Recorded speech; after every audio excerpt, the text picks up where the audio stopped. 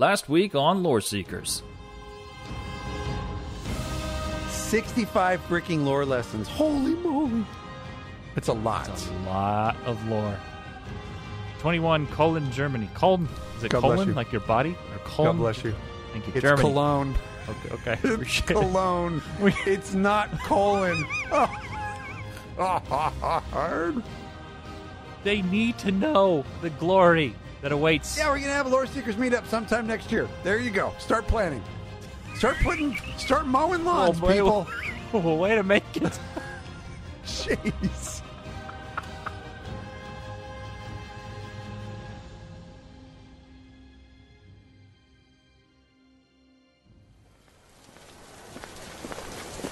Greetings, travelers.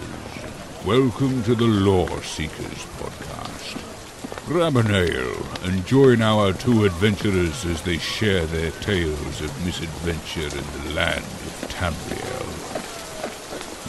Here they are at their usual table, Jibs and Cash. Oh, my back. Ooh. Oh, My gout cleared up. I got something in my back. Yeah. Oh. It's called a dagger. It's called a dagger. You such a backstabber. Why do you do me like this? What can I get you boys? Oh, hi. Wait, what are you going to order? I'm going to try rot meth again. I don't. Maybe it's different here. All right, I want a rot myth, but I'm into whiskey blending now, and I know this isn't whiskey, but I'm doing it anyway, just because it aggravates the crap out of this guy. I'll take a lemon. What's it? How do you say it? Maz? That would be matzah. Yeah, I'll take a rot meth blended with a pinch of lemon Mazda. Oh my god. What? Matzah. Matzah? Not Yeah, Mazda, like a the matzah car? ball. Okay. All right. Right Well, up. you know. Oh, all right. Well, there's she. Okay. I mean, You are a lost cause. Like I can't take you anywhere. See, I need like a translation book or a live translator for you at all times because of your absolute lack of understanding of the English language. Well, you know what? Words are hard, man. Words are hard. I'm lucky you're in another state because if you were here, I would have bruises all over my face. Yeah, you would. Yeah, because I'm Yeah. lethal. Yeah, I'm a bruiser with my Yeah. with my bare fists. Badass. Jeez. Oh, what are you up to, man? How's Yeah. your week been? And I have had one heck of a week. Like on top of an incredibly mental week in real life. Just big boy stuff. Yeah. You know what I mean? Big boy life decisions and all like professional decisions that I've had to make this week and all kinds of stuff. And I'm not talking about, going on emergency calls and stuff. I'm just talking about like my future as a human. Life decisions, man. It's just been full of freaking stress. Yeah. But I do got to say, the one thing that I'm so happy about coming back to all the time that makes me happy is whiskey. No, I'm just kidding. I mean, ESO. It's ESO. That's called alcoholism. Yeah, I drink alone too. Whiskey does help, but ESO has been my savior this week for sure in the mental realm. But good. and let me tell you why. Okay. I've had such a great friggin' week. Okay, so I leveled up my Magicka Templar. He is now CP level. I hit CP 911. I was super happy about it. I took all kinds of screenshots and stuff just because I thought it was kind of funny because of what I do for a living and CP 911. Anyway, I think I'm now like 913 or 914. Anyway, 914. I can see it right on the screen. So I'm really enjoying my Magicka Templar. Beastly. Beastly class. Right now, anyway. Yep. But one of the biggest things that happened this week, I have to give a major shout out to Mr. Von Jamestein, for one, and Soul Breacher. These two gentlemen have allowed me access to an amazing Discord where I had the absolute most unbelievable dream run of Veteran Sunspire. First time I got through. Oh, man. With some pretty freaking heavy hitters. I was so honored to have been there and to have learned from these guys because they were pretty awesome people and just a really super fun bunch. That's great. Super fun bunch to hang with for a little while. Yeah. So anyway, Soul Breacher was in there. He's a streamer. I think he's in chat. Ninja614 was there. So I got to chat with him a little bit more since the last time we saw him in Sacramento. Tech and Junk was there. And a very, very special guest who got his skin alongside me. There was only two of us that didn't get their or that hadn't had their skins prior to this evening. Yeah. Rich Lambert. Oh, was no there. way. That's fun. Yes, really fun. He is a beast at DPS. Oh, really? And he talks an epic level of shit. So that was really, really a good time. I had a blast. We got our skins. We had 2 runs of Vet Sunspire. The first run was so smooth and just great tutoring and what to do, what not to do.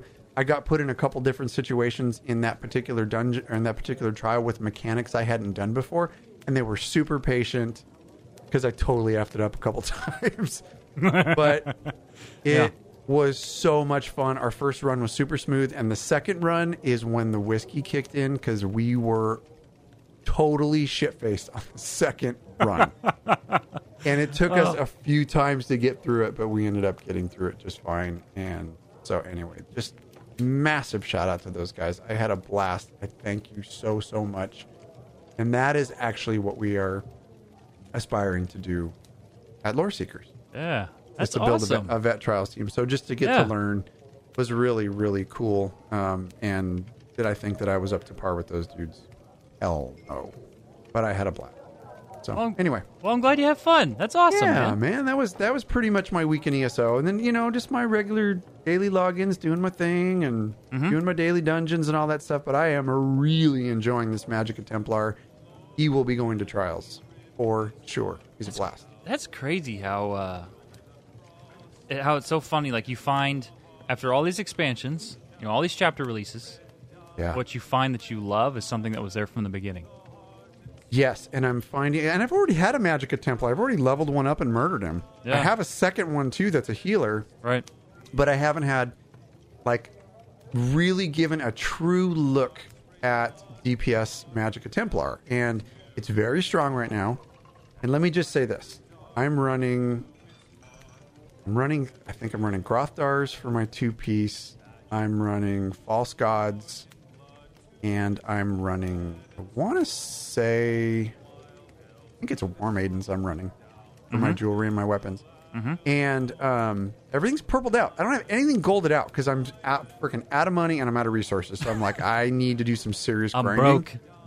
But Back on the his corner. DPS is insane. I'm like, are you kidding me? So maybe it's an easier, I'll just throw this out there. I'm using Zynode's off balance Templar build. I really like it. It's really good. For resource, I went Breton. For resources, and you set something off balance and then you do a heavy attack and whoop, half your bar comes back. I'm like, oh my God. Yeah. This is stupid. Yeah. So I'm really, really enjoying the build and really enjoying the class. And I think I might like it better than all the other ones. Yeah. So far, this week. This week on Lore Seekers. It should be more like our class this week on Lore Seekers. Last week on Lore Seekers, Cash found his favorite class. This week on Lore Seekers, Cash finds his new favorite class. This week we murdered our favorite. I don't even care. I don't feel bad. Not even a little bit. Oh, that's awesome. How Well, was your good, week, man.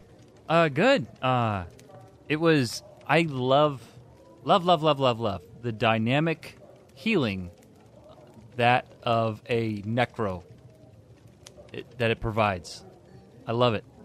I love the dynamic feel to it whenever I'm healing with a necromancer, and that is for sure 100% going to be my main as far as end game. I will DPS if I have to, but I really enjoy healing. I love it. I love because it's not just breath of life. It's more, and I'm not saying that's all Templar is. Don't get offended, because I really enjoy Templar, but I like Necromancer. I love the way the heals stack, and I just really, really enjoy it. Having a Living great Death. time. Living Death is a good line. It's a very good line, and when you can mix it with the other resto staff skills, Yeah. it's good. And there's a lot of healers out there. I know Hyper Pixie went specifically to Necro Healer too, and she's really enjoying it. So I think there's a lot of people out there that have played Templar healers, and there's some that are diehards that stay there, and then others who have really branched out and just went, "Whoa, this Necro healing is good." It's fun. Yeah, it's really, really fun. Yeah. And so, yeah, I've been playing that, and I have a. You're talking about real life stuff for you. I have something that happened today, and so like, yeah, it's a big day. It was just like, you know what, this is awesome. My wife was stoked. It was a good time. So, I talked previous episodes. I went to keto and lost like 30 pounds and had this awesome time. Right before I started, I tried to put on these pair of pants. I was going through this closet. I couldn't even get close to putting these on, all right? And today, I put those gold pants on, and I had room, baby. What? And I'm just saying, Wait a minute. I had some room. It was awesome. Wait a minute. What? There are What? two things to cover here. What? Let's get this one out of the way. First of all, I'm so stoked for you. I'm very proud of you man. for Gold the pants. weight loss. I'm really proud of you for the weight loss and the fact that you can fit into said pants. Yeah, man. However, What? what in the actual are you doing with a pair of gold pants? What'd I say? Gold? You said gold pants. No, I said gold. Like weight loss gold pants. Gold pants. Oh, Yeah. hang on a minute. What do you Give think me a I second. do? Like wear To put platform recover. shoes on at night and like Fridays and go dance disco with gold pants on? I don't know. Dude, you wear Crocs, mix whiskey, and have matching sweatsuits. So what am I supposed am I supposed to am I supposed to be surprised that you Don't would make have fun of a gold pair man's pants? sweatsuit. I am immediately thinking like sequins and freaking Austin Powers 2 and gold. Isn't that I V? bedazzled my buttocks pocket. Oh my god. Even Rich is in chat and he says, "Oh, I totally heard gold." Oh, Bro. way to join the chat, Rich, right then. Of all times Perfect to show timing.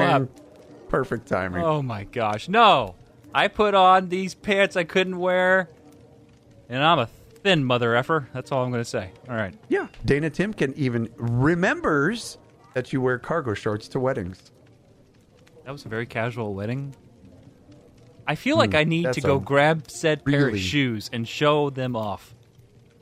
I don't know. They looked good. Don't do that. All right. Well, we should get started. Don't do that. Oh, everyone. Well, thank you all so much for joining us. This is Lore Seekers, where we talk the Elder Scrolls Online. I feel like it should be Thrill Seeker. Thrill Seeker! All right. Anyway, this is Volume 5, Episode 2. And we are your hosts. What? You've never thought of that? I totally go around the house singing, Lore Seeker! And then you finish it off with... I don't really do that. And then you remember the old board game, Crossfire? You get caught up in the... No, I actually What, you think of remember ways that? that can. I actually think of ways to contribute to the show, not to sink it. Well, I thought it was pretty clever. All right, so we're your hosts. My name's Jordan Butts, Jips for short, and joined by my good buddy from SoCal, Cash. Apparently, I need to either do a disclaimer or just a flat out apologize for my friend today, because he's on meth or freaking something. I do not know what is up with you today. I'm just It is happy, rad. man. I'm just happy. That's all I'm saying. And no, we don't condone the use of meth. It's terrible for you, for everything, for you, your family, and especially for your teeths.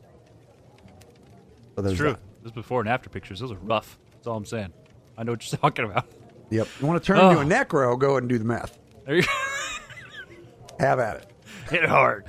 All right. Well, anyway, if you listened last week, we answered your fan mail, talked ESO in Germany, which turns out it's Cologne, not Colon, in case you want to know. We got QuakeCon. Dungeon Lore was back, and we did a lore lesson on the second era. But this week on the show, friends, We're talking about our first trip to E3 next year together. Nope, hang on. We're talking fan mail. We're talking dungeon lore again. We're progressing through our dungeons. We're in Darkshade Caverns 1 this week, and we're doing a lore lesson on... That's your cue. The Third Era. Drink yourself a cup of coffee, because this one's boring as hell. I'll try to make it totally non-boring, but I'm literally writing this lore lesson, and I'm like... My head's You like nodded off my in your own lore lesson? head is hitting Way the to hype it table. up. Way to mark Yeah. it. No, I still want y'all to be there. If I still want you all swear to to God, if listen. viewership drops off right when I get to my lore lesson, I will hunt you all down. With hips and hugs. Oh, my gosh. Well, we should probably get started. Oh, hey! I've been looking for you. Got something I'm supposed to deliver. Your hands only. Thanks. Hey, Thanks, man. I really appreciate it. Wasn't ready for that yet. Bad chips. Whoa, that was a little premature, wasn't it, Jim? Yeah, that was a little rough. That's what she said. Someone's been watching The Office. A lot of The Office. Oh, I love that so bad. I love The Office. And Parks and Rec. Never gets old. Does not get old. All right, well, it's time for that fan mail. You bring us the goods. You bring us the destics. We talk about it. Your voicemails, emails, right here, live on the show. And first up today, whenever you're listening, Friday morning, this is Logan on Class Quest. Let's take a listen. hey, Jibs. Hey, Cash. Hey, I actually just left y'all a voicemail. This is Logan. This is more pertaining to y'all. It doesn't matter if it's on the show or not. So I was listening to Volume 4, Number 9, Palantine, just now at work, trying to catch back up with you guys. And someone came on about Class Quests. Now, I know Zoss listens to y'all, and and y'all might have a little fun with this. I had an idea for Class Quests. Maybe every time you level up in like Templar or Necro or whatever, and they've already done this great thing with claiming rewards as you level up, but instead you have a quest that pops up every time you would unlock an ability, and it lets you go try out at a swords trainer or a archery trainer or a magicka trainer, and let you try out that abilities on like dummies. Granted, I know you have dummies that you can put in your houses, but you know, sometimes people don't want to waste the skill points. And for newer players just coming into the game, it really helps out. Or if you're wanting to work on a certain build, or you're wanting to do PvE or PvP, having a trainer that you can practice abilities and to give you hints on how to best use those abilities inside the game, I think would help a lot of newer gamers out. Just want to know what y'all's thoughts were on it. If you wouldn't mind just touching a little bit on the air, you don't have to play the voicemail, but I'm genuinely curious on what y'all think about it. All right. Helps Too if I late. mute We're myself. playing it. Helps if I mute myself. Too late, buddy. Helps if I mute myself. All right, so Logan on Class Quests. You know, we've seen this pop up numerous times in our inbox from people talking about the idea of wanting class quests or some type of system related to that. Yes, and I believe there is something like that was just very recently implemented in the game in the form of the what's the trait thing that helps you out? To look it up. Skooma. No, it's not skooma. The trait thing. Yeah, the advisor. Oh, the class advisor? Yes, Oh, skills advisor. yeah, okay. It's there now. Granted, it's not in. It's like some other MMOs. You Not in have dialogue format. you have to go to a trainer. Like you level up, and like you have to go to a trainer to actually level up. So I think in this game it streamlines it a little bit and puts it right there on your screen for you, even though it's not an NPC that you have to talk to. And I really like that. Even though at this point I kind of know the game well enough I usually turn it off. But for new players, the skill advisor is an outstanding addition to the game. Second that. That being said, I am all about adding lore and realism to the game. So if that skill advisor were to come from an NPC who at the same time would teach you about the history of your class. So like I see it as skill advisor on one side, and class quest on the other. When I think class quest, I think somebody is running me through a quest line that has to do with the Necro, teaching me why I became a Necro, teaching me what Necro is all about, or has to do with the Templar. Maybe you have to go to the Chantry. Maybe that's where your quest giver is, where he gives you stuff. Maybe for Nightblades, you have to go to an Outlaw's Refuge to meet with your trainer. Would that be amazing? And would I absolutely have a tickled fancy? Oh, yeah. But you're talking major game systems needing an overhaul in order to put that kind of stuff in the game. Yeah. But don't get me wrong, if they want to put the work into it, heck, yes, I am all about learning the lore of my class. I mean, I've never been one to really turn down any nice new fancy features, especially something that's dialogue and more of a connection to your class. I think that's one thing that would really do at the end of the day. Because, I mean, yeah, you're right. It would be awesome. And it is already in the game, really, the class advisor, which I second. It's a great resource for new players. It really, really is. Sometimes I use it just for fun. And I love it. I think it's great. But I think if something like that were really implemented, really what it would give you, most of all, is that connection. Another layer of connections with your character. Because now, can you imagine doing a class quest that forces you to, you're the warden. You got to go out there. And, right? Okay, I'm talking Wall of Crazy now. All right. I'm talking Wall of Crazy. And you know what's funny? If Rich is still hanging out, he's probably just shaking his head, just going, oh, shut that up, you two. Wall of Crazy, okay? Class quest that teaches you the history and the lore behind your class. Because I'm not going to lie, I think that could be bettered in the game. Like when I look for lore, I can't find anything on the Warden. It's super, super, super refined. There's just a little bit of stuff in there. And like even Templar, I've recently started looking for Templar stuff, and there's some out there, but it's more you really got to search for it. Okay, so I digress. Here's my idea. A class quest system that opens up different quest lines at different levels for you. So it's level based. As you progress, you get the next step of the quest. Kind of like Mage's Guild and some of the other guilds and things that you have to level up in. And it takes you through the lore of your class. And at the end, you get a weapon based on your spec or of your choice that is upgradable through the rest of the game. That's Wall of Crazy stuff. That's all I'm saying. That sounds like an artifact weapon from Warcraft. Yeah, I guess it kind of does. Okay. You can shoot me if you want. Well, we can move on. I mean, I just think that sounds so I got awesome what you're saying, though. I got what you're saying. So you want like a tiered class quest system experience. Yeah. Basically having its It'd be own really mini cool. storyline to it. But it's Wall of Crazy. If it doesn't show up, I'm not going to stop playing this game. It's just what I'm saying. I have a mess load of Wall of Crazy stuff. Oh, so do I. Like I want competitive arenas. That's what I want. Real bad. I want flying mounts. Real bad. Oh my I'm so kidding. God. In heaven. So just kidding. Okay, let's move on. I'm just kidding. All right, you haven't seen the episode from The Office yet. Never mind. All right. No, I'll wait.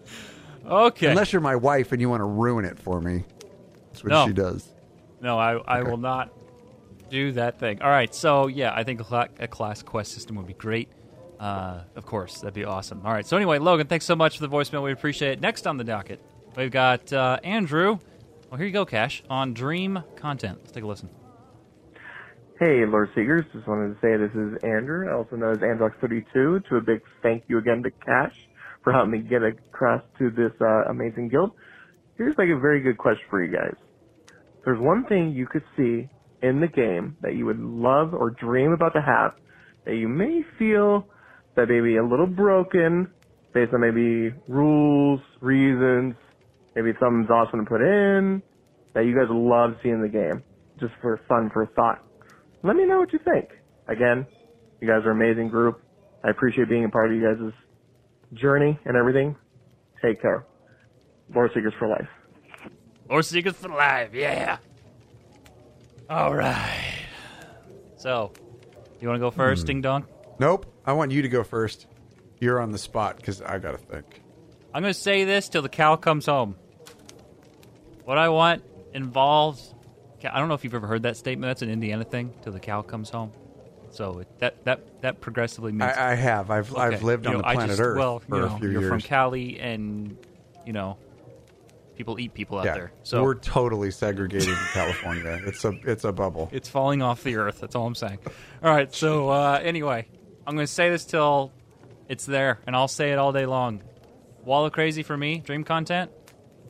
Here we go. I want a Tinkerer skill line. That's all I'm saying. All right. I'll give you the that. Dwemer disappeared. Their formulas didn't. I want to build things. I want to be able to make things. I want to build things with my fingers. All right. So that's all I'm saying. I'll give you that. Build a non-combat I want to know what pet. the hell happened to the Dwemer. I totally get it. I don't need to know what happened to them.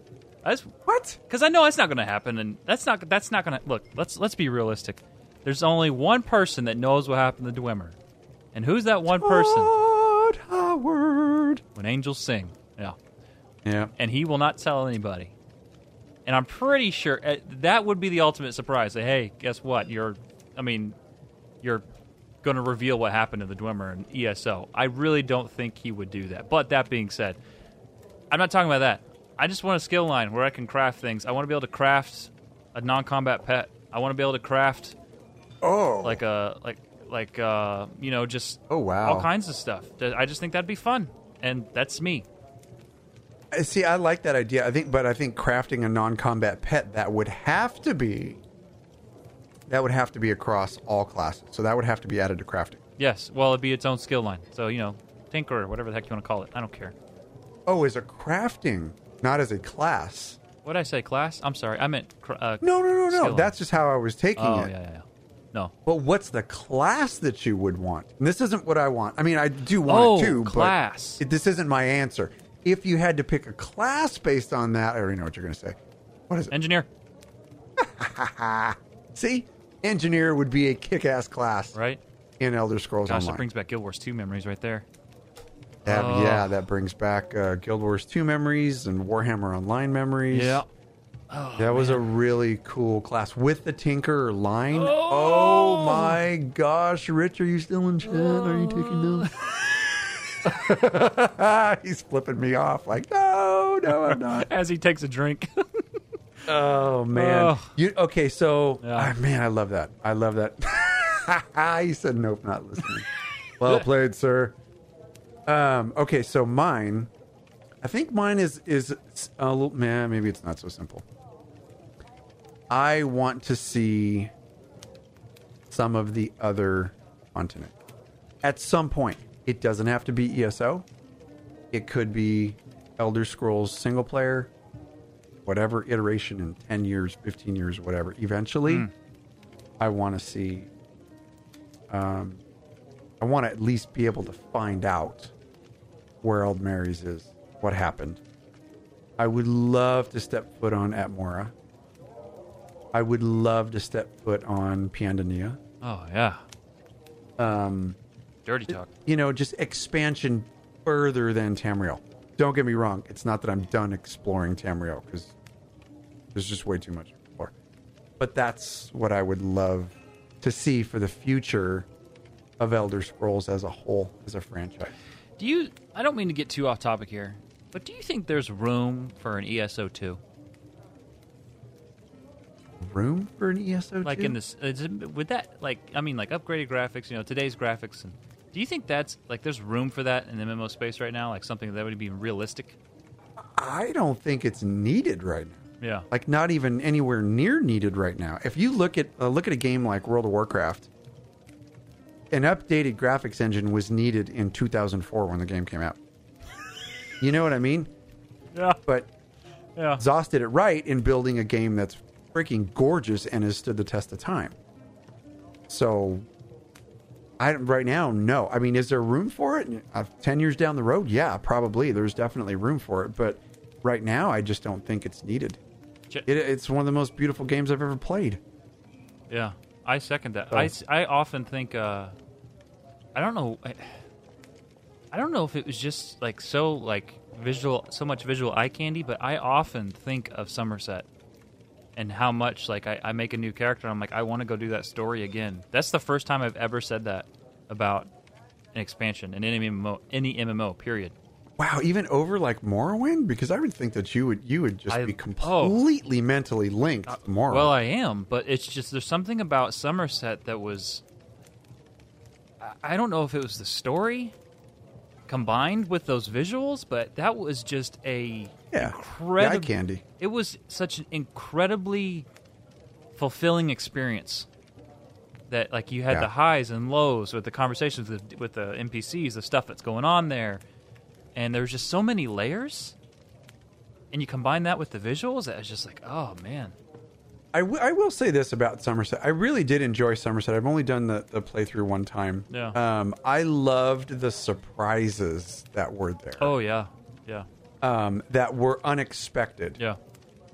I'm not really worried about spoilers at all, but you know the Daedric princes that you encountered and some of the other characters that you got to see that just popped into your story like, sounds familiar, and you're like, oh, there was a lot of those moments in Somerset, and I think more so than elsewhere was.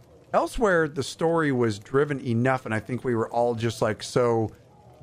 I wouldn't want to say blinded, but I would say just wowed by the dragons, and I guess that pun was totally intended. But I think we were, really just like amazed that dragons were here in our game, and it still resonates this day. I think. Right, and I really did enjoy the story in Elsewhere more than the storyline in Somerset, but there were just more surprises to me personally in Somerset. And on top of that, just the visuals were like, whoa! Yeah. This is like 100% a high fantasy world on Somerset and Artaeum. Yeah.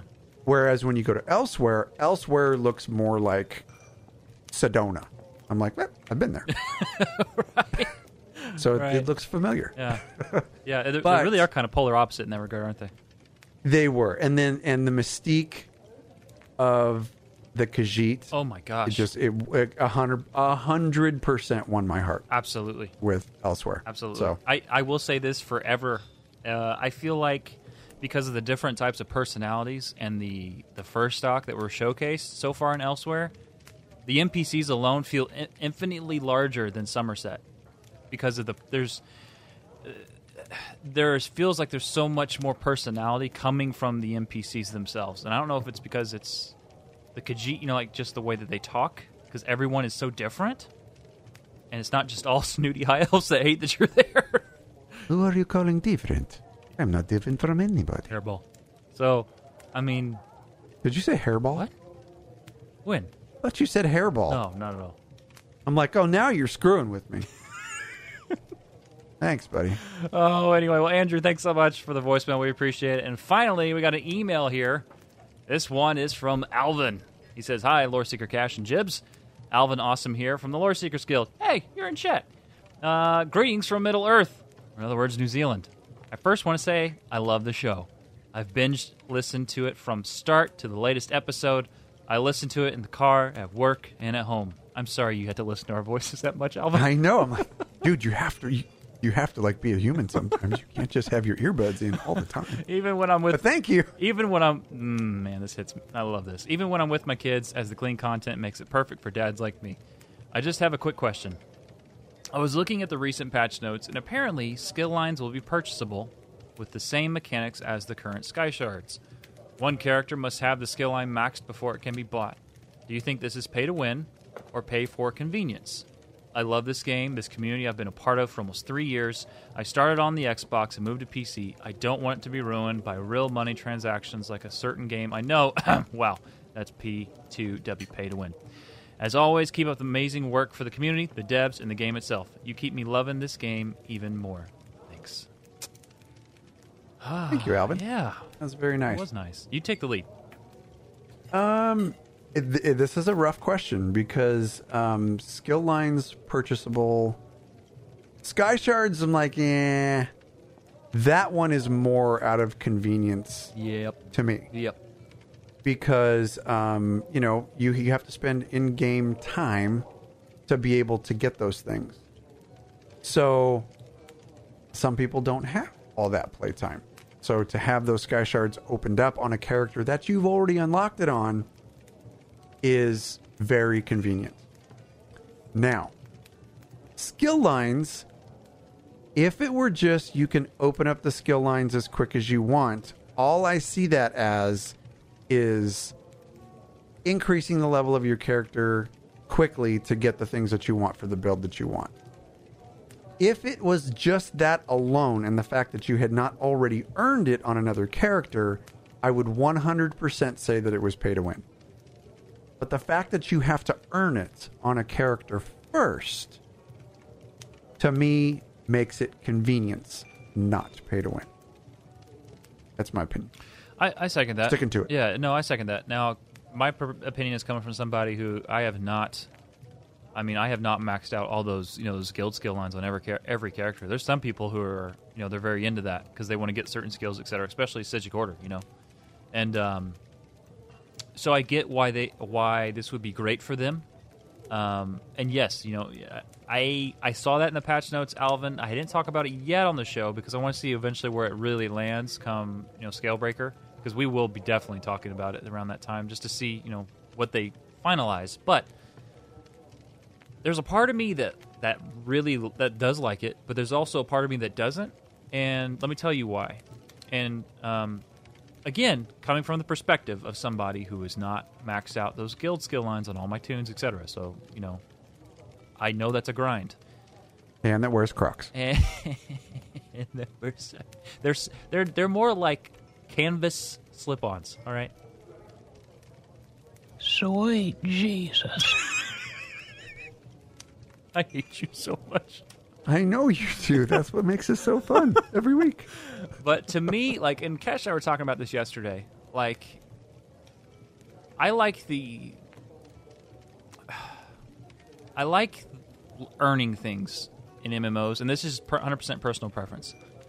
I love, Cash a long time ago was talking about a game he played where, it took 45 minutes just to get from one place to the other, and that to me it was an experience that he had that turned into a memory that he was able to share with me. And that whole conversation came out of, you could say, quote unquote, inconvenience within a game. You know what I mean? And so it was definitely inconvenient to travel from the base all the way to the front lines in World War II Online for 45 freaking minutes. Yeah. And then get headshot and you have to go all the way back. And so I played that game for 2 years. To me, that's the things that I personally enjoy. So this is more personal taste. I really, this is definitely pay for convenience, but with you having to earn them already previously, I can see why people would get into this. That being said, me personally, I enjoy earning it across the board. I enjoy that inconvenience because that's the bread and butter of MMO memories. The things that you talk about 5 years down the road.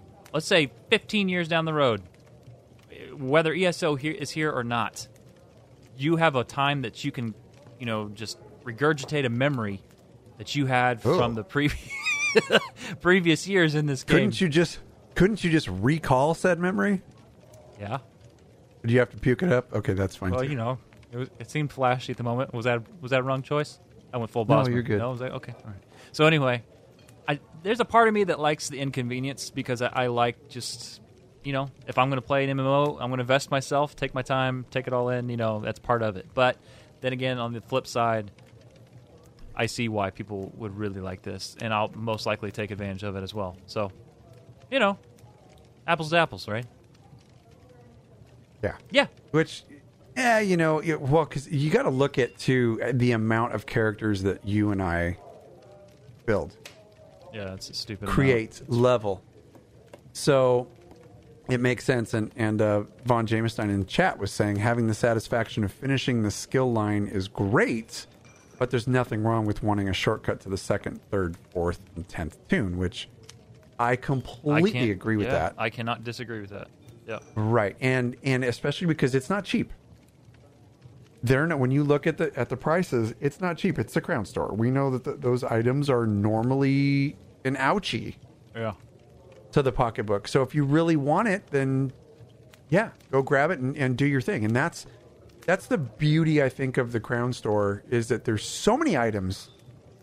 And you may like the prices or not like the prices, but I just kind of wait. I just sit on my crowns, and when something pops up, it's like Christmas to me. When something pops up that I have to have, that's what I've saved my crowns for. Shoot your eye out with that thing, kid. Yes, shoot your eye out.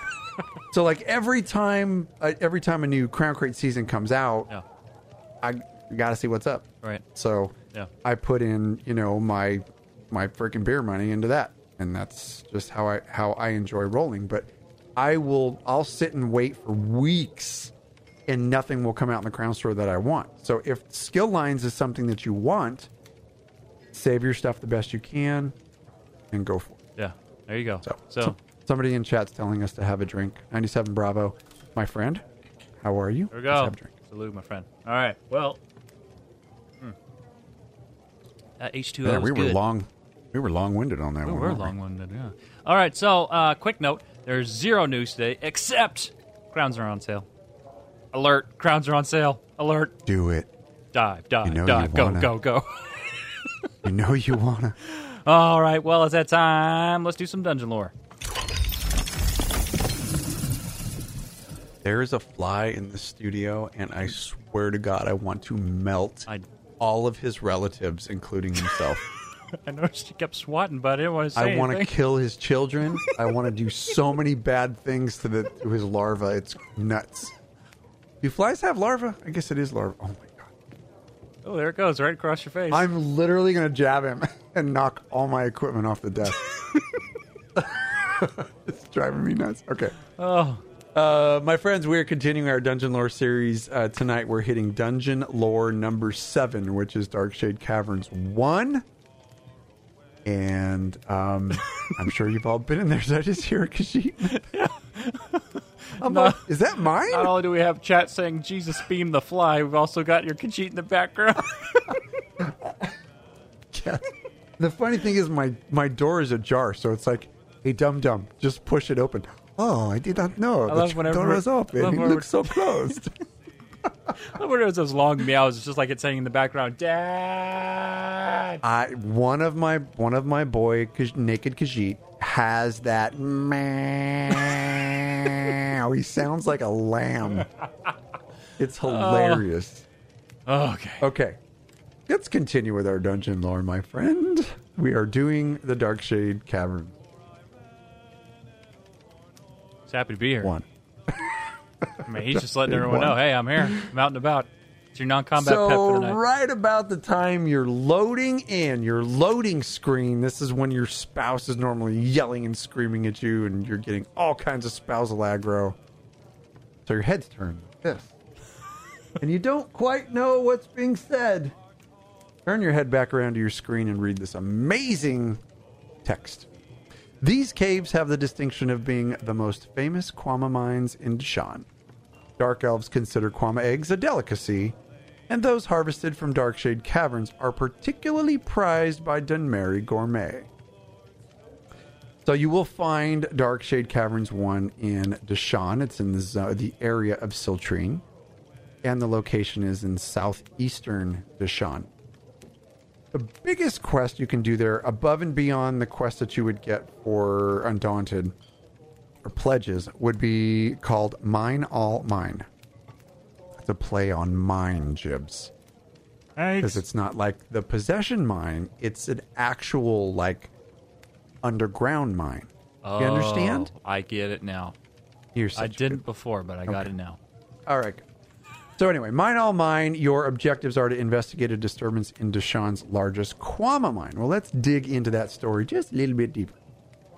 As Deshaan's largest Quama mine, the cavern's ownership remains very hotly contested in the region.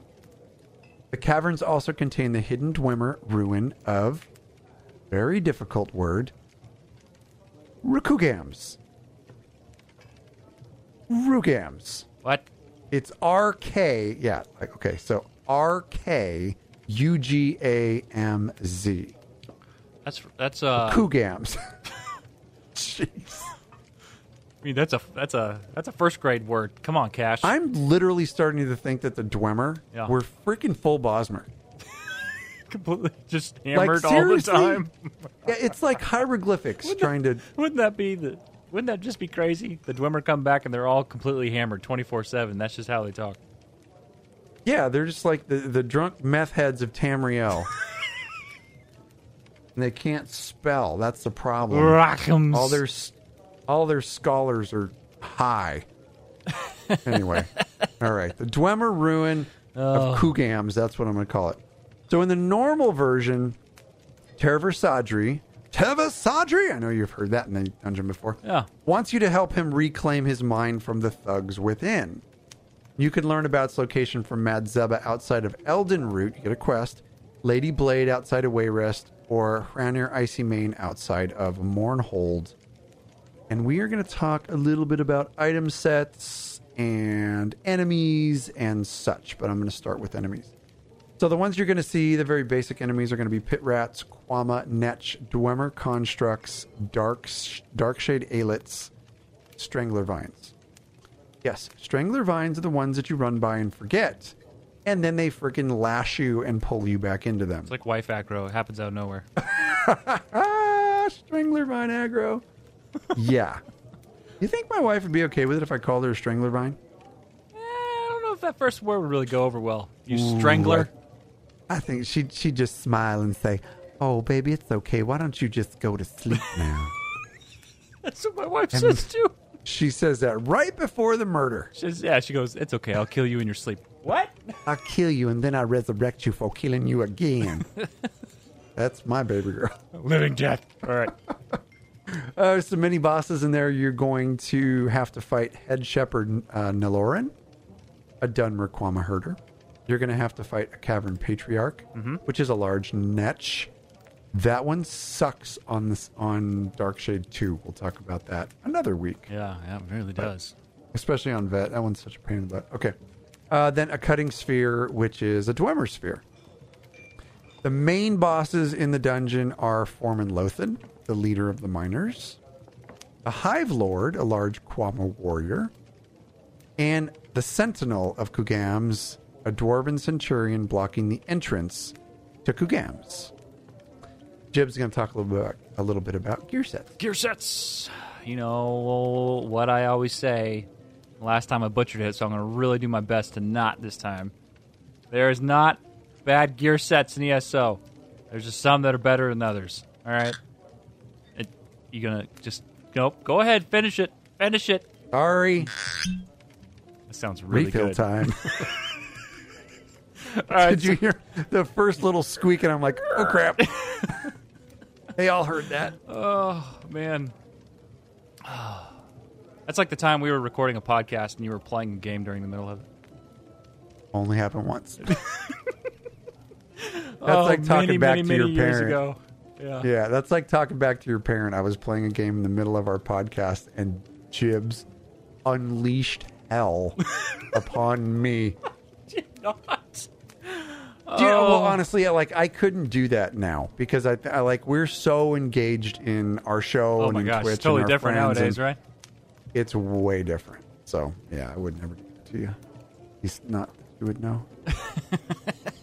So anyway, for gear sets, we've got Netch's Touch. It's a light set. You get up to 833 spell crit, 3 pieces, 1096 max magicka, 4 pieces, 129 spell damage, 5 pieces, 400 spell damage to your shock damage abilities. Now, just a heads up, that's a good intro level set for a Sork. That's money right there. That's also money for really any Magicka tune to get you going. That's right. Next, you got medium set, Strength of the Automaton. And 833 spell crit, or weapon crit, I'm sorry. And then 3 items is 1096 max stam, 4 items, 129 weapon damage, 5 items is up to 400 weapon damage to your physical damage abilities. Woohoo! You know, I've seen some builds with that requested. Automaton? Yeah. I have not. Yeah, not super recently, but I've seen them. All right. Yeah, so, the one here that I've definitely seen is Netch's Touch. Yeah. Yep. Yep. Next we got Armor of Truth. Wasn't there a... Never mind. I thought it was a South There was Park Sword of reference. Truth. Sword of Truth. Yeah, okay, there it is. Yeah, there was that. All right, thanks. This is your heavy set. 2 pieces, 833 weapon crit. 3 pieces, 1096 max stam. 4 pieces, 129 weapon damage. 5 pieces, when you set an enemy off balance, your weapon damage is increased by 450 for 10 seconds. Hello, this is a good entry-level tank set. Yeah, so if they were to switch out that max stamina with max magicka and the weapon damage for spell damage and spell crit, this would be an outstanding one for Sorks. Because that 5 item set, or 5 item bonus, when you set an enemy off balance, so for a lightning stave using Sork or any magic class, when you set something off balance, your damage would be increased by 5 to 450 for 10 seconds. That would be better. Oh, man. I'm thinking Yeah. PvP. I'm thinking PvP. Just that'd switch be that really up a little good bit. for Yeah, that'd be fun too. All right. Your damage set. Oh, Yep. yeah. So, Monster Helm, 1 item adds 4% healing. 2 items, when you heal yourself or an ally, you have a 10% chance to summon a Dwemer Spider that heals for up to 1,049 health and restores up to 524 stamina to you and your allies within 5 meters every 1 second for 8 seconds. Now, this effect can occur once every 15 seconds. That's actually not. That's not too bad. I mean, it can occur 4 times a minute, basically. That thing can proc if you're lucky. But you get some resource back. You can tell this is an older set. It's an older set, but it's even still, if you're starting off and you're running a bunch of dungeons and you need a monster helm and you happen to pick up the shoulders, Absolutely. you just throw it on there and see how it works. Use it, man. Yep. Absolutely. So for achievements, we've got the Dark Shade Caverns Vanquisher. So, long story short, kill all the bosses. All right? Dark Shade Caverns 1 Conqueror. You defeat them all on Vet. Now, well out of warranty. This is hard mode. All right? So, defeat the Sentinel of that one word that we... Kugams? Yeah. Kugams. We call them Kugams. Kugams. And Vet Dark Shade Caverns 1 after invoking the Scroll of Glorious Battle. I hate that stupid scroll. All right. Vet Quama Slayer, defeat 300 Quama in Vet Darkshade Caverns. Vet Pit Rat Slayer, defeat 175 Pit Rat Thugs in Veteran Darkshade Caverns 1. And let's see what we got. Darkshade Caverns 1 Survivor. Long story short, this is a no-death run. And then you've got Darkshade Caverns 1 Assassin. This is your speed run. Complete the dungeon within 20 minutes. Timer starts when a group member descends into the caverns. And this, my friends, was Dungeon Lore. Thanks for putting this together, buddy. You did good. Oh, thank you very much. That was like our run of... what was the dungeon we ran last night? What was the name of that one? Was it not? Oh, no, it was... Tempest Island. You mean the one with the crappy pug group? Tempest Island, yeah. Oh, yeah. Jibs and I ran... I don't know if they were trying to get a speedrun achievement or what these guys were trying to do, but Jibs and I we like to not necessarily totally take our time, but we like to set a pace when we go through a dungeon where we're not just blasting through everything. We like to kill the things along the way. Yeah. Well, these two blokes... I don't know what they were saying. It was hard to see. It was hard to understand what they were saying because I think they were typing in Spanish, which is fine, but... I don't know Basically, they were Spanish. saying they were typing to each other in Spanish, and then they were typing to us like "no stop," no stop. We're like, okay. So we were just hauling butt, and they weren't killing anything. They were just like going to the door. Everything would stack up. We'd kill it all there. They'd die. It just sucked. It was not my favorite way of running dungeons. I like to enjoy it. I like group communication, I've found, in dungeons. I don't know if it's just, over time of playing this game, but now I really appreciate group communication. So, as you can imagine, somebody like me from Indiana trying to who can hardly read English, let alone understand Spanish. Thank you. See? I was, what? He finally admitted it. Sorry. What'd I admit? That I'm a simpleton, Cash? That Is that what I'm you're a admitting? redneck. That you are. I'm a good-looking redneck, that's all I'm going to say. All right, folks. Well, Uncle Picos. it's... Hey, dap dap dee la dee la dee la dee la dee la dum dee. Silencio. Bon Jameson. Inside joke. He knows us. He says Silencio. Oh, he was there last night. All right. All right. Well, so Jibs went to a Catholic school for 30 days before I left, and I took a Spanish class. The only thing I did learn was Silencio, and that's the only thing that we talked in. You went to a Catholic school for 30 days? And I left, yeah. That's all that they could handle. Yeah. They were like, you are of Satan. Neither could the women, because as soon as I got there, I got hooked up with girlfriends already, man. Oh, my God. The nuns were going, get out. Do you want to play? Jibs, Oh, my God. it's the Lord. Get the hell out of my school. You're screwing everything up. And you're evil. And your Crocs suck. Pretty sure the Lord would be nicer to me than that. That's all I'm going to say. That was the Lord. I don't do these things. Yeah. He just shows yeah, up. just And- shows up, huh? Did you know the Lord was from Tennessee? Hey, did you know the Lord isn't bald? All right, here we go. Everyone, starting off with the Lord book. It's time for that Lord lesson where I get to go refill my drink and come right back. Here we go.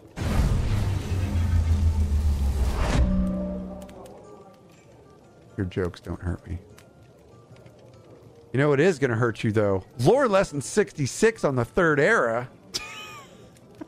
My friends, I hope you had your coffee or your meth or whatever you choose. Did you say meth? No, I don't condone that. Okay, well, I wondered. All right, okay. Silencio. We are All right, got it. continuing, Silencio. We are continuing, my friends, our saga on the eras of Elder Scrolls, and we're continuing this week with the Third Era. This era was filled with a lot of this person died, this person rose to power. That person died, another person rose to power. So bear with me. We're going to try and make this as fun as possible. But there's a lot of rise and falls in this particular lore lesson.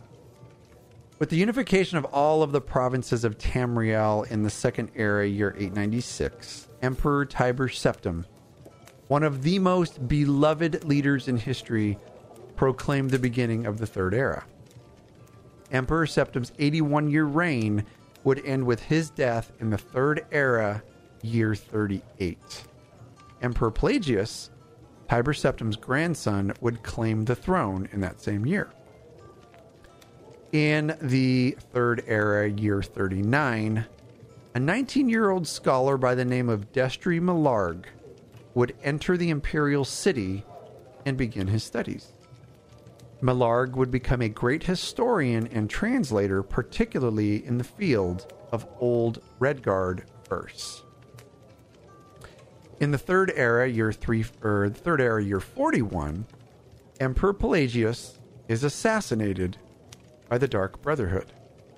Because he had no clear heir to the throne, the crown is passed on to Pelagius' second cousin, Kintira, who becomes the Empress.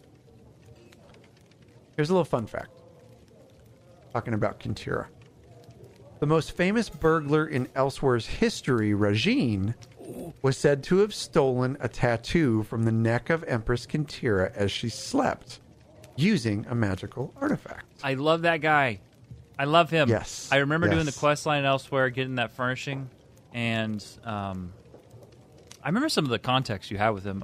First off, I love the voiceover work, but also I'm trying to remember where he was from. It wasn't Rimmon. Was it We Central? covered it. Yep. He was from Central. Oh, okay. Yep.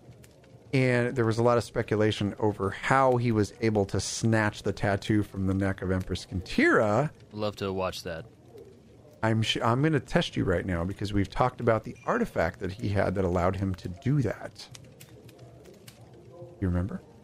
The Gray Fox. Nope. The Gray Mask. The ring. The ring of... Aha.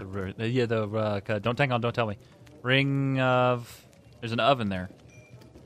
Is it Khajiit? No, that's that. Yeah, it was the Ring of Khajiit. That was the one. Magical artifact that feather in allowed my him cap. to have super quick speed and virtually be undetected. So, pretty much anybody could have been the most famous burglar in Elsewhere's history if they had that ring. Turns out you suck less when you got a good ring. You suck less. All right, continuing. So, Empress Kintira dies in the Third Era, year 48. Her son Uriel is crowned emperor. Emperor Uriel I dies in the Third Era, year 64, passing the crown to his tender-hearted son, Uriel II. Uriel II's rule is cursed with sickness and revolt. Ugh. And because of his very kind nature, little is done to quell his disastrous reign. He was just super passive. So you can kind of see what's going on here, like one ruler to the next in Tamriel.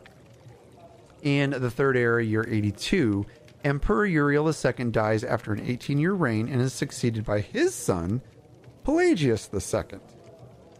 Emperor Pelagius II inherits a large amount of debt from his father's poor governmental management. Way to leave an inheritance for your kids. That's all I'm saying. Way to suck. Right? Gosh, go get a ring of Khajiit. And suck less. Emperor Pelagius II would die in the Third Era, year 98, and there wouldn't be a successor for an entire year when the emperor's son Antiochus inherits the kingdom. During his reign, civil war would plague the land, and Antiochus would do little to quell the revolt, as he was more interested in filling his portly belly and his hedonistic tendencies. So he liked food and he liked sex. And that's all he wanted to do. He could care less what was going on the outskirts. Wow. You just Yep. throw it right out there. Well, Yep. All right. 2nd century. Third Era, year 110. Somerset is nearly taken over by the Maormer, Sea Elves. The combined forces of Somerset and Emperor Antiochus managed to defeat the Maormer by taking advantage of a freak storm near Piandania. That is the island that the Maormer are from, or where they were banished to. The storm was rumored to have been created by the Sigic Order. Third Era, year 111. During this year, the Knights of the Nine. This is a really interesting one. oh yeah. During this year, the Knights of the Nine, named after the Nine Divines, were founded by Sir Amiel Lannis. The goal of the order was to recover the lost relics of Pelennor Whitestrake. In the Third Era, year 119, the King of Wayrest, Magnus Septim, and his queen give birth to the future Emperor of Tamriel, Pelagius III. Remember that Oblivion expansion? Knights of the Nine? Yes, I don't that's remember what they were all about. I don't remember the conclusion of that storyline, but seeing that lore in here, it's cool. So Pelennor Whitestrake, if you remember from a few lore lessons ago, and actually a few lessons ago and several lessons before that, Pelennor Whitestrake, who we do hear of in Elder Scrolls Online, he's part of the Midsummer Madness, the PvP event. He was basically Alessia's champion during the Alessian Rebellion in Cyrodiil. And he was a wandering badass, is basically who Pelennor Whitestrake was. He would wander from event to event throughout Tamriel. He would serve as a leader in this spot, and when he got bored, he'd just wander and find something new. And he ended up with Alessia and helping her with the Alessian slave revolt, and they were successful. So, Dude's anyway, awesome. that's, Pelennor Whitestrake, that's who he is. The Third Era, year 121, the War of the Red Diamond takes place. This is a civil war between the children of Pelagius II, and these three little darlings were Potima, Sepphoris, and Magnus. This war erupts as Potima schemes to obtain the throne for herself and for her son Uriel. Potima would be defeated and pushed into the region of Solitude, where she remained for 10 years and built an undead army. She's going to sound very familiar to you very soon. So just hang on to that one. Potima. Third Era, year 127, Emperor Uriel III, who was captured in battle, was being transported to his trial in the Imperial City when his carriage was overtaken by a mob and set on fire. Wow. Uriel would perish in the fire, and Sepphoris would be crowned emperor. Emperor Sepphoris' reign was a complete time of war. He would eventually defeat the armies of his sister Potema. In the Third Era, year 131, the Knights of the Nine, who had recovered Pelennor Whitestrake's ancient armor and relics, are formally dissolved after taking part in the War of the Red Diamond on the side of Potema. In the Third Era, year 133, the famed Redguard historian dies at age 113, leaving behind many unfinished histories and untranslated scripts. This was the gentleman that we talked about right at the front, a 19-year-old scholar by the name of Destry Malarg, who began his travels in the Imperial City. Well, he died in Third Era 133. At age 113, tell me the secret. Seriously? Damn. I don't know. You know, he's like the Yoda of Tamriel. No, I guess that'd be who's that bald guy we all hate? Open the Cash. Yeah, that one. Okay. Gonna leave it at that. So chat already has this one figured out. And I'm going to throw it out there. Nampy has it figured out over who Potema is. That's where the wolf queen came from. That's absolutely correct. Third Era, year 137, Potema, the Queen of Solitude, also known as the Wolf Queen of Solitude, dies during a siege at her own castle. I don't remember where it's located, but that is a lore book. You are absolutely 100% correct. There's actually two lore books on the Wolf Queen. There's the biography of the Wolf Queen and the Wolf Queen itself. Right. And they're both lore books that are detailing Potema's life. So much lore. So much lore. It's really good, too. Mm-hmm. Except for this century. It's super boring. Anyway, the 3rd century, 3rd Era, year 200, the Empress Kataraya dies, and Emperor Cassander is crowned. Yeah, that took place just before 3rd Era, year 100. Fun fact. When Empress Kataraya died in a minor skirmish in Black Marsh, it was discovered that a rogue branch of the Septim family was to blame. But this wasn't known for a long time, and the topic was very, very seriously debated by conspiracy theorists for years. But the Septims were to blame for the Empress's death. In the 3rd Era, year 202, after a very short 2-year reign, the middle-aged and ailing Emperor Cassander dies. He's succeeded by Emperor Uriel the Fourth. That's the fourth. Emperor Uriel the Fourth. I'm like, Roman numerals are hard. Uriel the Fourth would rule until the 3rd Era, year 247, when he dies of diabetes and is replaced by Sepphoris II. However, the Elder Council votes to choose a cousin closer to the original Septim line to take the crown. Andorak, Uriel IV's son, was denied the title, and his loyalists battled Emperor Sepphoris II in retaliation. They were like, hell no, it's my son. He's the one. So to end the war, the council would grant Andorak the kingdom of Shornhelm. So they're basically like, look, dude, it sucks that you didn't get it. We're giving it to a Septim. You can have this area over here. Just go away. And he went away. Basically, that's what shook down. All right. 3rd Era, year 268, Emperor Uriel V is crowned and begins a campaign of invasions to secure more land and changes the public's perception of an empire weakened. Over the next 20 years, Uriel V would invade and conquer a series of islands off the coast of Tamriel, extending the empire's reach. In the 3rd Era, year 288, Uriel V would set sail with the largest naval fleet ever assembled and invade the continent of Akavir. They arrived in Seshi 6 weeks later. This is where stuff gets really interesting. In the Third Era, year 289, the Seshi attempt to assassinate the Emperor in the city of Eonath, but fail. And he's on their turf, invading.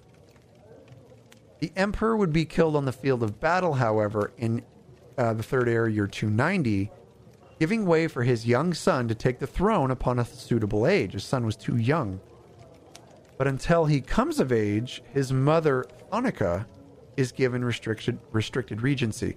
Uriel VI would be granted license to rule at age 22, which surprises me. That's not like a Game of Thrones type of thing where you know these little get to take all the freaking power at a super young age. Balls haven't even dropped yet. They literally their balls haven't dropped. Sorry, earmuffs. It had to be done. They literally made Uriel VI wait until he was 22, and I thought that's pretty responsible. It's you have to smart. make sure he's not a douchebag. Yes. Very smart. Oh, he's probably going to die in 5 years and be succeeded by somebody else, but it is what it that's is. the way it goes. Yeah. So Game of Thrones. anyway, Uriel VI officially takes control as emperor in the Third Era, year 313. But sadly, he would fall from his horse just 7 years later and die. His sister, Morahatha, will take the throne. And I love this, that it's a man-woman thing. Yeah. It's just like, it's whoever's next in line. You don't have to be a dude Right. to take control. Mm-hmm.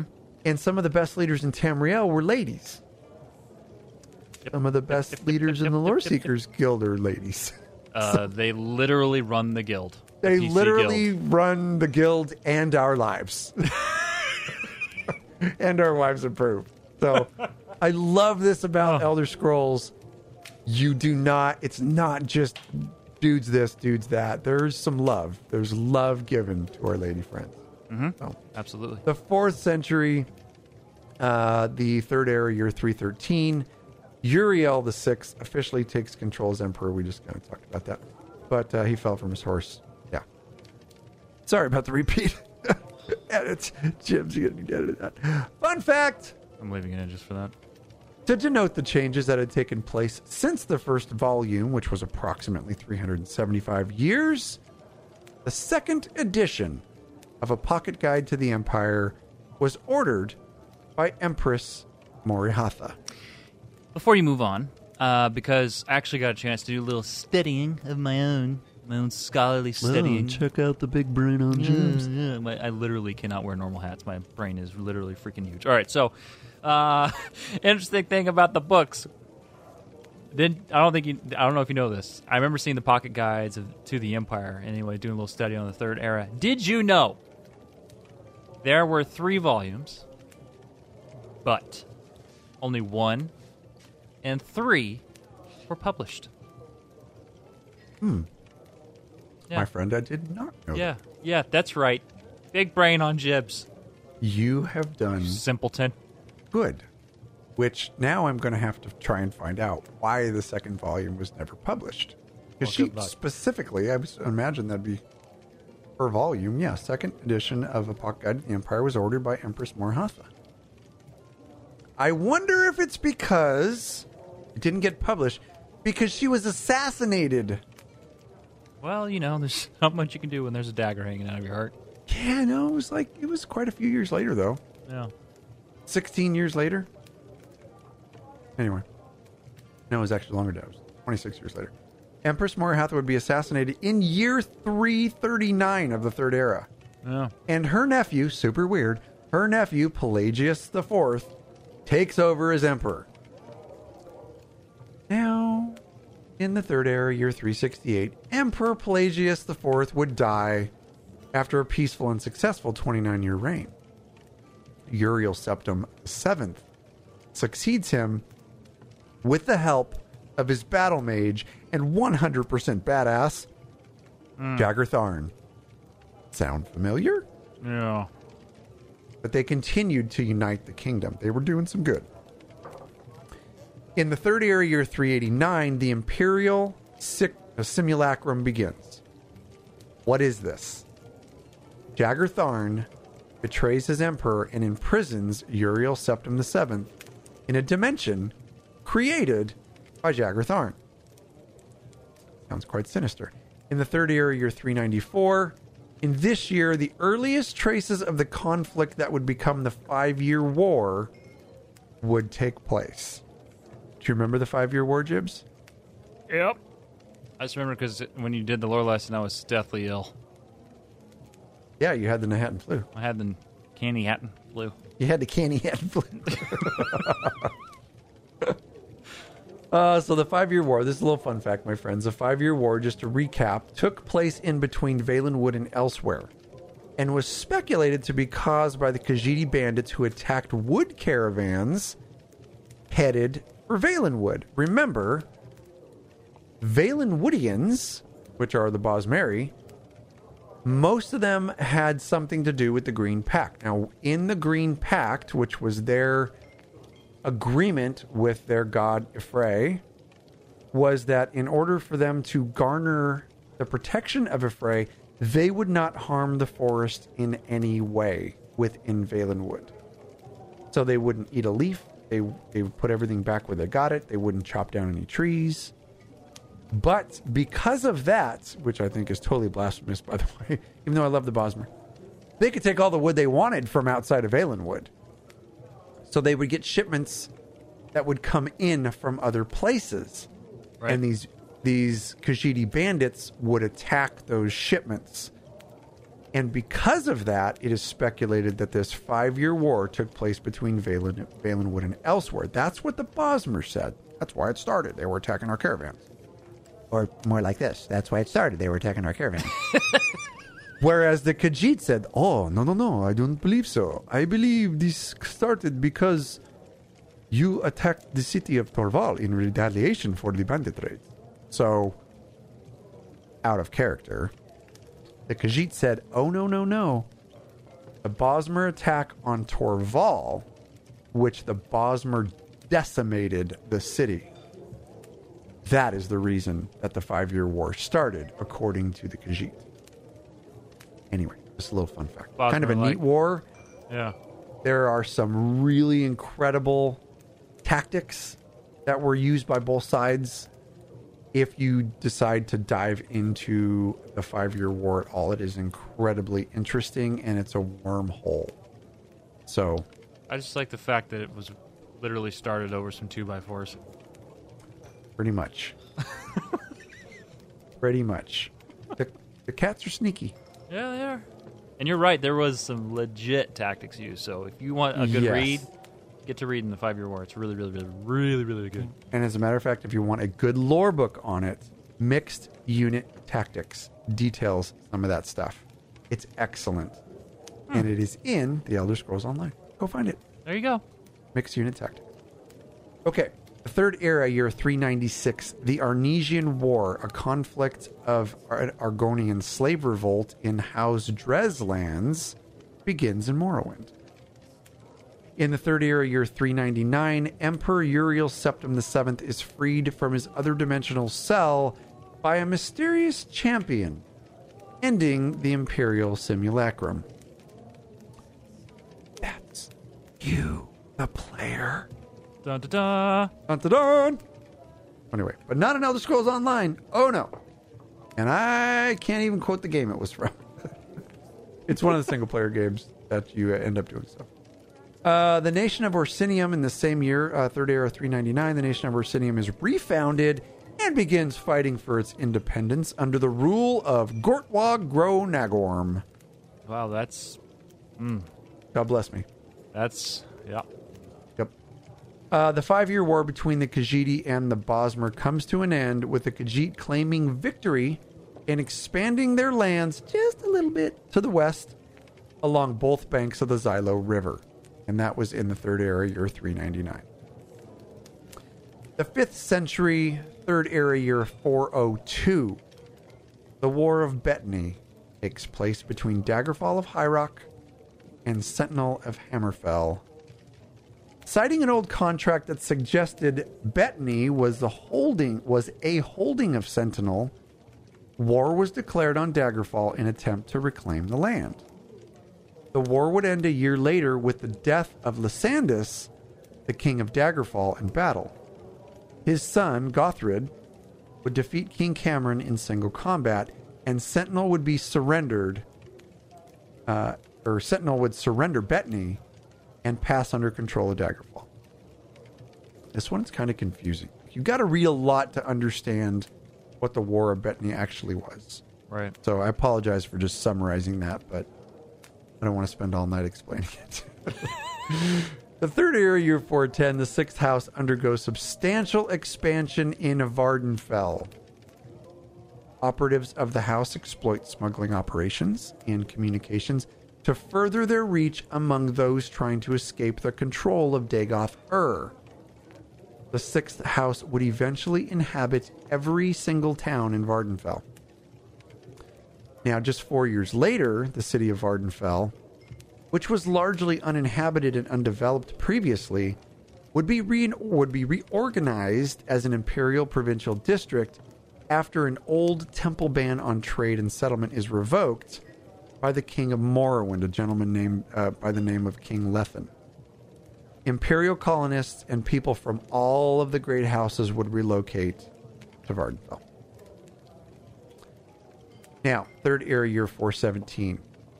This is a question that I'd had for a long time. What in the hell is the warp in the West? I've heard of it a billion times. I know you have as well, Jibs. I never took the time to figure out what the hell it was, and now I know. The warp in the West occurs. Go ahead. No, I was going to say, enlighten me, because I actually have never heard of this. Yes. Until today. Yeah. So I figured it out anyway because of, thank you, UESP, who has all my love, by the way. And if you don't know who UESP is, the unofficial Elder Scrolls pages, they are my source for pretty much everything. I love them. Third era, year 417, the warp in the West occurs. 44 independent kingdoms and jurisdictions in the Iliac Bay are condensed into just 4. Daggerfall, Sentinel, Wayrest, and Orsinium. That is the warp in the West. Okay. It's as simple as that. It is a joining of 44 independent kingdoms that came together. That sounded like it should have been a larger event. It sounded like it should have been like a freaking Dragon Break or something like that. Yeah, but you know. Yeah, there it is. All right, cool. Okay, little fun fact. I think you'll like this one because it talks of things and really alludes back to major story and plotline points that we've covered in the past. So I'm going to hit them just a little bit. Same year, third era, year 417. The tribunal members, Almalexia and Sothasil, lose the magical artifacts of Keening and Sunder to the forces of Dagoth-Ur during a battle at Red Mountain. Let me explain a little bit about this. Keening and Sunder were magical artifacts that unlocked the power of the Heart of Lorkhan, which was buried deep in the Red Mountain.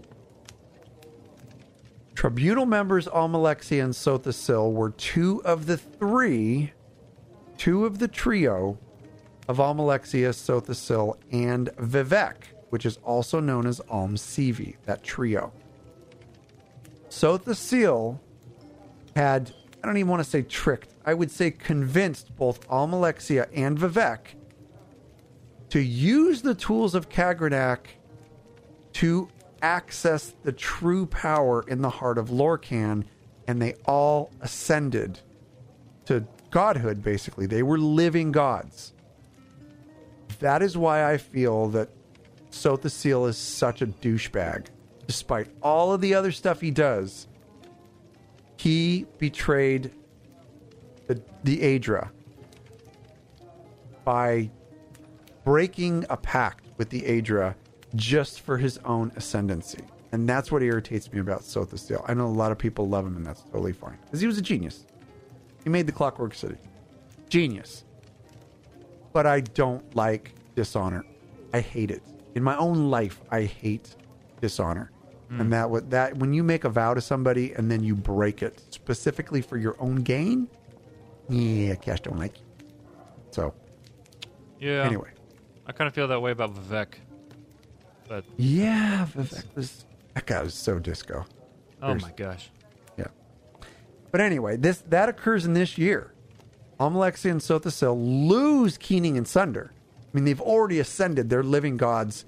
And they go back periodically to the Red Mountain to refresh their godhood by communing with the Heart of Lorkhan through Keening and Sunder, these two tools.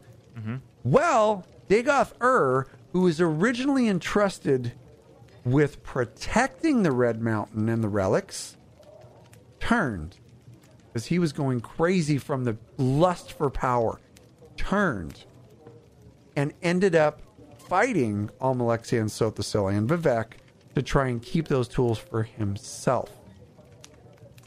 So, somebody in chat, Dana in chat, says that, so we know it's part of the timeline, that Vivec also had gold pants.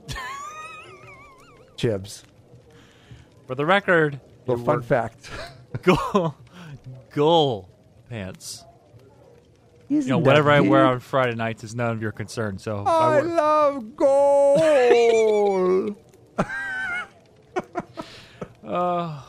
You are so tonight. fun to F with. I love you. Good times. Good times. So anyway, let me finish my fun fact. Hurry up.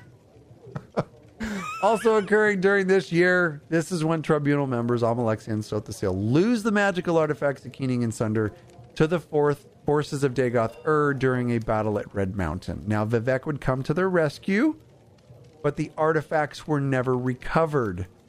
And without the tools and access to the Heart of Lorkhan, the trio becomes weaker. And we'll see what happens with Almalexia here pretty quick. Third Era, year 421, the Levitation Act is passed across the Empire. I love this one. The Levitation Act is passed across the Empire, making levitation magic of all kinds illegal to practice. Is that because of Vivec? I mean, like, what? Why is this a thing? That's his thing, dude. He sits crisscross applesauce, in his freaking gold pants, and he's levitating. He's like, so disco. He's so disco. Why is this a thing? I don't know. Freaking Levitation Act. Classic.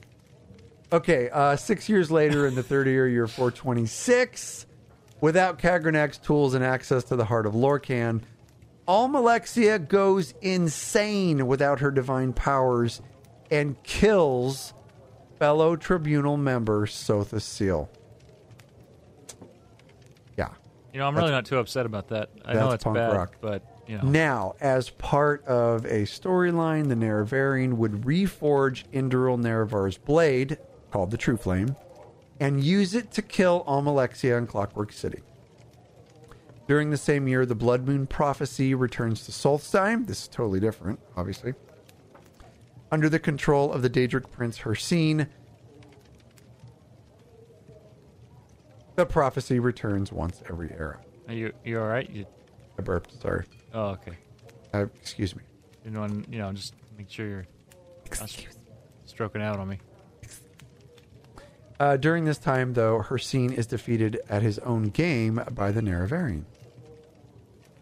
Third Era, year 432.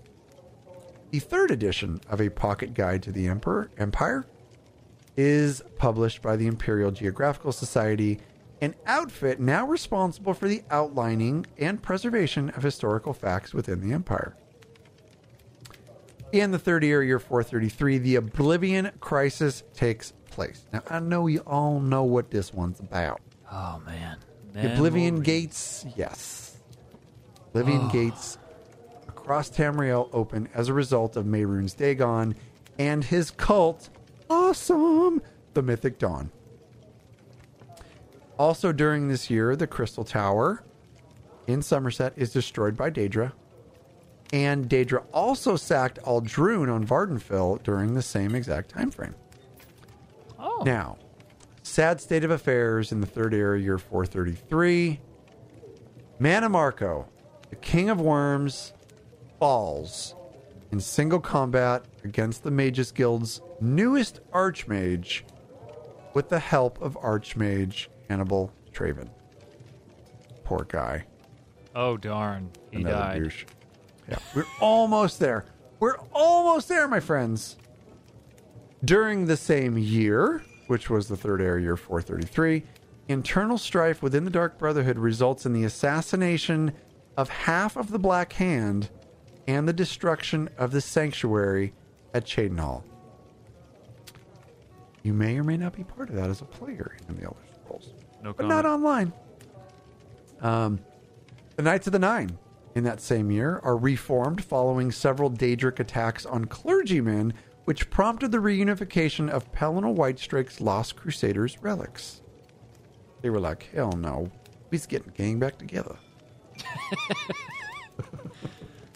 And finally, at the very end of the era, as part of the return of Jyggalag, the Daedric prince Sheogorath opens a portal in Niben Bay and invites a mortal champion to enter the Shivering Isles. Oh, Shio. Yeah, y'all remember that one. That is DLC from Oblivion, I believe. Yeah. Shivering Isles. Mm-hmm. I am so sorry for that long drawn-out lore lesson, but the third era was really freaking busy, my friends. Yeah, it was. I mean, that was a busy time. That's all I got to say about that. Yeah. But, anywho. Oh, all right, friends. Well, thank you so much for hanging out with us here today on the Lore Seekers Podcast. We hope you enjoyed it. And if you did, we want to hear from you. We hope that you listen, or we hope you leave reviews wherever you're listening from, whatever app you're using. But at the end of the day, if you use iTunes, we give you a 5-star review. Wow, a shout out for every 5-star review that we get. And that being said, we got some here today. First one up from Big Tap 1 from the USA says, this podcast is a great tool for new and casual players alike. Jibs and Cash have the chemistry of old friends and the passion of school children. That is so freaking accurate. You could Big tell Tap from nailed us. You could tell from the start how much they enjoy ESO. The show is a perfect mix of witty banter, ESO news, role-playing, and of course, the lore. They strive to create a smooth, casual yet serious gaming environment. The PCNA Guild is run like no other and is accepting of all skill level players. There is no lack of knowledge and assistance when asked for, and there is always something fun going on. If you want to learn how to play ESO and understand the story of the game, this podcast is a must. Bravo, guys. I look forward to more adventures and laughs with you guys in the future. Tap. Thank you, man. Thank you. I appreciate that. And we do pride ourselves on our guild and how we run a tight ship. We really do run a tight ship, and I think people enjoy that. And it's not just PCNA. I mean, I know that's where Tap's experiences are from, but all of our guilds are run with very similar-minded folks to us. We just happen to play PCNA. But all of our folks across all of our platforms are extensions of Jibs and I, and they do an outstanding job running those guilds. Yeah, Thank they really you. do. They really, really do. Ren, or Skylar EC from the USA, says, I've been on Elder Scrolls Online for over 2 years, and nothing has got me more excited for the game than this podcast. Oh. I listen to it at work, and it keeps me from wanting to punch people. I love it so bad. Well, that got my heartstrings, and then it made me laughs. Yep, you nailed it. Thank you. You did good. The heartstrings followed by a laugh. Well, thank you very much, Ren. We really appreciate it. That's very kind. Also, so if you want to call us, you want to be a part of the mailbag segment, well, here's the dealio. Give us a call, 765-382-6961. Please try to keep your voicemails around 1 second or less if you'd like to see them potentially on the show, or you can always email us, loreseekerspodcast@gmail.com. Now, like Cash mentioned earlier, we have a guild, and we are literally all over the globe. We've got people, countries, everywhere. And if you want to come forge new relationships with fellow lore seekers, fellow Elder Scrolls friends, good people, check out our community. Do we have Kazakhstan? I don't know. We got to get Kazakhstan. We need Kazakhstan? Yeah. I like All right. Kazakh. I'll make a call. That's nice. Great success. LoreSeekersPodcast.com/guild. You can read and learn all about the guild and community. and learn how you can meet some wonderful people. Now, you can find this show wherever podcasts are free. This includes iTunes, Stitcher, wherever they're free. We're there all day, every day. And if you're looking for even more Lore Seeker content, check out our YouTube channel, youtube.com/LoreSeekers, or go to www.loreseekerspodcast.com. Cash, where can they find us on Twitter? You can find us on Twitter at LoreSeekersCast. You can find Jibs on Twitter at JibsIRL. Myself on Twitter at LoreSeekerCash. The cash is with a K.